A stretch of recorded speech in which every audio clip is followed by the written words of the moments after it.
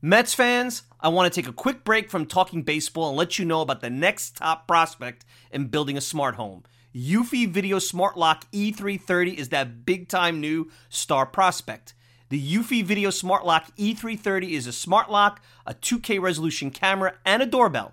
It's 3 devices in one, triple the security. You know triples are rare in baseball, but not with Eufy. You can have everything in one device rather than install many pieces on your front door. It's not just for security, but also for convenience. Just the other night, I had tons of packages in the rain.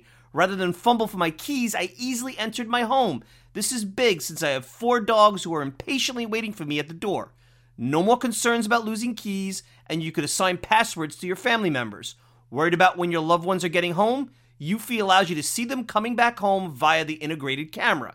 Hey Mets fans, this is a home run. I had a competitive product before Eufy, and it's the difference between a one-dimensional hitter and a 5-tool player. Eufy is that 5-tool superstar. Go to eufy.com, that's EUFY.com to learn more. Already sold? Go to Amazon and get your Eufy Video Smart Lock E330 today. Want to go to the store? Best Buy will have it starting around May 20th. Get complete control over your front door at ease with the Eufy Video Smart Lock E330 today. BetMGM has an unreal deal for sports fans in Virginia. Turn $5 into $150 instantly when you place your first wager at BetMGM. Simply download the BetMGM app and sign up using code Champion150. Then, place a $5 wager on any sport. You'll receive $150 in bonus bets, regardless of your wager's outcome. And if you think the fun stops there, the King of Sportsbooks has plenty of surprises in store. Check out daily promotions, same-game parlays, live bets, and so much more. Download the app in Virginia today and get $150 in bonus bets instantly from your first wager. Only at BetMGM. BetMGM and GameSense remind you to play responsibly. See BetMGM.com for terms. 21 plus only. Virginia only. New customer offer. Subject to eligibility requirements. Rewards are non-withdrawable bonus bets that expire in 7 days. Please gamble responsibly. Gambling problem? Call 1-800-GAMBLER. Promotional offer not available in Washington, D.C. All right, let's go to Mike Silva. He runs the Mets podcast, Talking Mets Baseball. I guess now, I guess he'll probably have a podcast this week because the hiring of Carlos Beltran. Mike, welcome back to Talking Sports on a Saturday evening. What's up, buddy? Hey, thanks for having me on. And look, it does not matter. 24/7, 365, there's always something to talk about. There's always a podcast. Took a couple of weeks off, but it really wasn't time off because, obviously, this managerial search. But thanks for having me on, guys. Great to have you back. It's always good to have you as our go-to guy there. So tell me about what you think about Beltran.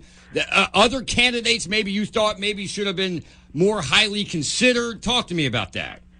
Well, I would have done the process like the Phillies did the process. I would have went to the experienced guys like Buck Showalter, Joe Girardi.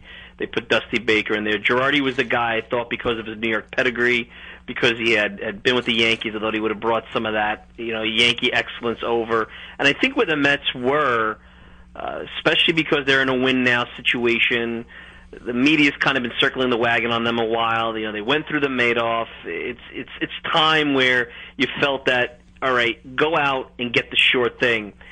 They didn't do that, and since they didn't do that, shows I don't know what I'm talking about. And Brodie Van Wagenen, obviously, he's the GM, and he's the guy that gets paid to make all these decisions.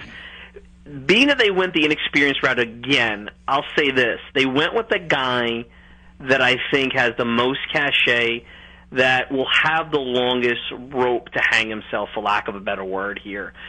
Guy's a Hall of Famer. He comes well respected in the game, comes well respected with the media. I think those situations will allow him to maybe navigate some of the tough times at the beginning. And again, look, the way it goes now with this managerial situation in baseball, basically the front office is in the dugout. I mean, this is no different than maybe some of the companies you guys have worked in. It's middle management. Everybody's got to say. I wouldn't be shocked where Carlos Beltran is going to be asked to keep a clean clubhouse, to do a lot of the things that a coach would do in terms of helping players improve. And the lineup's going to be sitting there on his desk. And let's be honest, I mean, you guys debate on this show all the time. How many moves throughout the postseason do we really, when we really peel the onion here, are we going to debate that make a big difference? Yeah, pitching change here and there, but you could even debate that. at the end, it's about the talent on the field and how well that talent meshes and how consistent they are. Boy, Mike, you just said a lot of things that I want to unpack. I don't even know where to start. Okay, go ahead. Let me. There are so many points you hit on. I'm so curious. First of all, I really want to know what you thought of this move, and then secondly, if you believe what you just said, and I agree with you. I think you're 100% right that part of this move, going with a guy like Beltran instead of a guy like Girardi, who I thought was the right move, is because they do want to have a hand in the dugout. So, two-part question here. Was this the right move? Do you like this move? And don't you think that is a bad way to approach this, is being too involved in the managerial aspect of the game for the front office? I don't like it. It's the way the world is now. And I guess at some point, baseball's a copycat game, and if someone has the ability to do it the old school way and win, you'll have 29 teams copying it. You got a lot of people that want jobs right now. Their job security is showing their value and their worth. They feel by running these algorithms and throwing the lineup on the manager's desk that that's the right way to go. I think the lineups are kind of insignificant. I think I've always said this, and if Beltran could do the following, it doesn't matter if it's Beltran, Joe Girardi, Eduardo Perez. If he could manage up with his bosses, he'll certainly be fine. He keeps the clubhouse clean. He manages the bullpen. That's the most important thing, because you can't have someone from the front office buzzing in on that. You got to make decisions quick. You could game plan. Does he keep the pitching coach? And well, probably not. Probably they'll bring somebody else in there. But this is going to be an organizational decision now. The most important thing, and though it's not like the players are up there thinking about this while they're hitting, you got to make sure you keep a lot of the noise with the media out of there. And Mickey didn't do a good job with that at all. Good point. But Mike, and here you have will do that. But here you have a situation from day one, which is what you're laying out here, which I agree with you, that the players themselves are going to know that the decisions ultimately that are being made on the field are not coming from their manager. How can a team respect the manager that is not really making all the decisions? I think he's part of a group. I mean, that's the whole thing. And I think the reason why Beltran might get respect compared to some of the other guys is that, and this was a point made, I believe, in the book Astro Ball. I've been reading a lot of different things about Beltran. Even though I watched Beltran as a player up close, he's been gone 8 years. He's not really top of mind for a long time. Right. Beltran was from another country, didn't speak the language, and had to fight his way to become a big leaguer. And Which is awesome. To his credit. Struggled early in his career. Then he became an all-star, and he got a big contract, and he was one of the best players in the game. And then he had a serious injury and declined and had to fight his way back. And then he had to have 2.0, which is, how do I continue to be a serviceable player and have value when I'm on the back half of my career? Every single stage, every single type of player you're going to see in that dugout, Beltran probably has been that player. Interesting point. Good point, Mike. He can relate to all those guys, and that's the part where I never thought of that. So that's not me throwing that out there. I copied that from that book. Mickey Callaway can't say that. He was a bad starting pitcher. He was a journeyman. He can't recognize with a Jacob deGrom. But Beltran has been on both ends of that spectrum. So I think he'll bring a lot of street cred, for lack of a better word, there. And look, managing up and managing your bosses is important in this whole situation. And hopefully, because of the way they had this extensive interview process, he's already started that, olive branch where they feel comfortable. I don't know if this is the guy Brodie Van Wagenen maybe 100% wanted. I had heard it was Tim Bogar. But I think when you figure all the stakeholders, the fact that you needed somebody that could give you some cachet with the public, get along with the owner, get along with the GM, or have the credibility with the players. If it wasn't going to be one of those big names that the GM probably just was like, these guys are just too old school. They're not going to buy into a collaborative, that's that word that's been thrown around, collaborative type of management structure, then let me go with the guy that fits. I think a better word is chaotic structure rather than collaborative, because you have people getting involved in areas they shouldn't be. All right, but you know what? Now he's the manager. Sort of. Well, no, whatever it is, under his name is the manager. You guys collaborate at your jobs. Yeah. I mean, everybody collaborates. Yeah, absolutely. But you have the final say. Look, I don't think someone's going to tell this guy, you can't bring in Jeurys Familia in the 7th inning. What I do think is they're going to say, here's the game plan, let's talk about it. This is what we'd like to see. Well, I don't tell John when to say what on his own show. All right, so... Right? Well, and that's what's going to happen with the dugout decision. Well, all right, so now he's the manager. Mike, what changes do you see happening with the roster now that he's the manager? It's going to be, I don't think he has anything to do with the changes that are going to be on the roster. The roster right now will be interesting because, well, number one, how high will the payroll go? It's already at $175 million, which is going to be higher than last year. And you only probably got, if they want to go to 200, they'd still be under the luxury tax. That only gives you about $25 million. So really, and I've been reading a lot about, how teams go about things now. There's a book out called the MVP Machine, which is really good. And then I just mentioned Astro Ball earlier. I think teams right now feel there's a lot of players in their system that could do a lot of the things that you would necessarily go out in the past and go on the free agent market or trade. You just need to find out what's the best way to utilize their skill set. So they're trying to use analytics as a way to say, player A, how do we get the most upside there? And I think the Mets are going to have to start doing that. That's what the Dodgers do. That's what the Astros do. Look at that Astros roster in the postseason. There were guys, Ryan Presley, that's a name in the bullpen. These were journeyman guys at one point. Now they're getting key outs. Jarrett Cole was not a top pitcher when he was at Pittsburgh. He was an underachiever. Now, he was a top pick, but he was underachieving.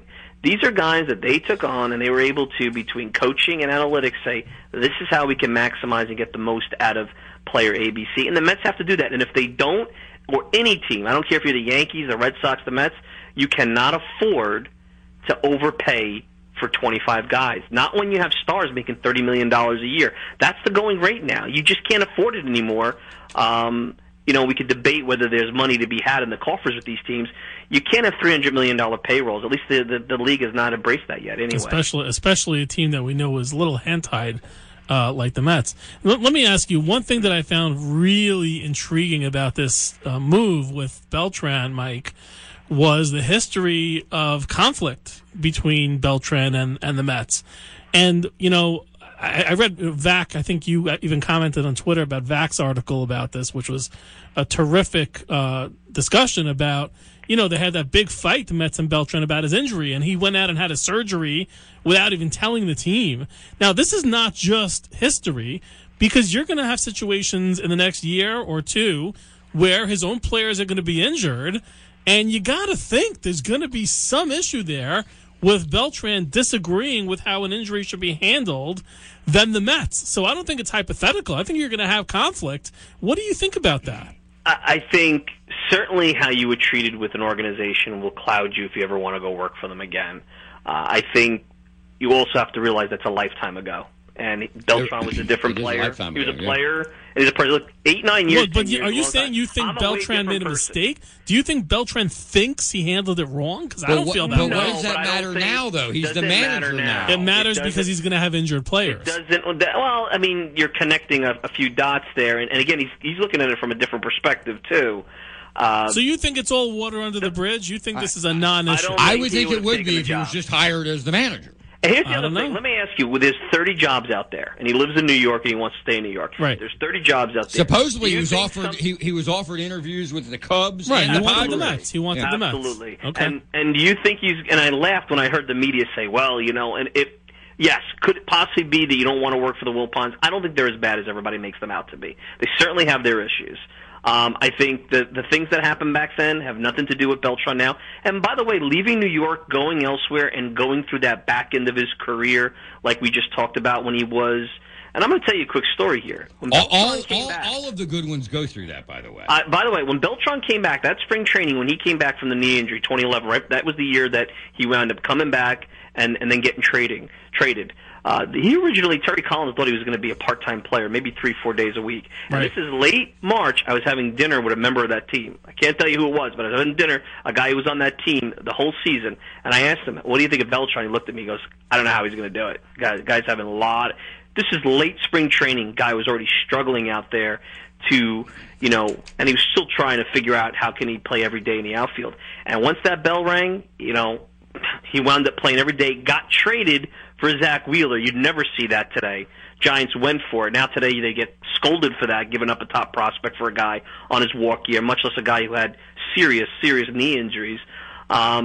So, it tells you what kind of guy this is, that he's able to really go out there, maximize his talent, put the work in, and figure out how he can be the best he can be. And having that kind of guy leading your team could only be a positive. Will it work out? Listen, even if Joe Girardi was hired, that could have been a disaster. Maybe Girardi comes out of the broadcast booth and, his old school or his hard-headed approach or his my way or the highway approach, maybe that won't work. That's what I said last week. I said there's no guarantees of him winning in Philadelphia either. I got to be honest, that's ridiculous. Joe Girardi was the safest pick imaginable. I don't think. Mike, thank you so much for joining us. I got to get news on the top of the hour. Love Thanks you, Mike. again.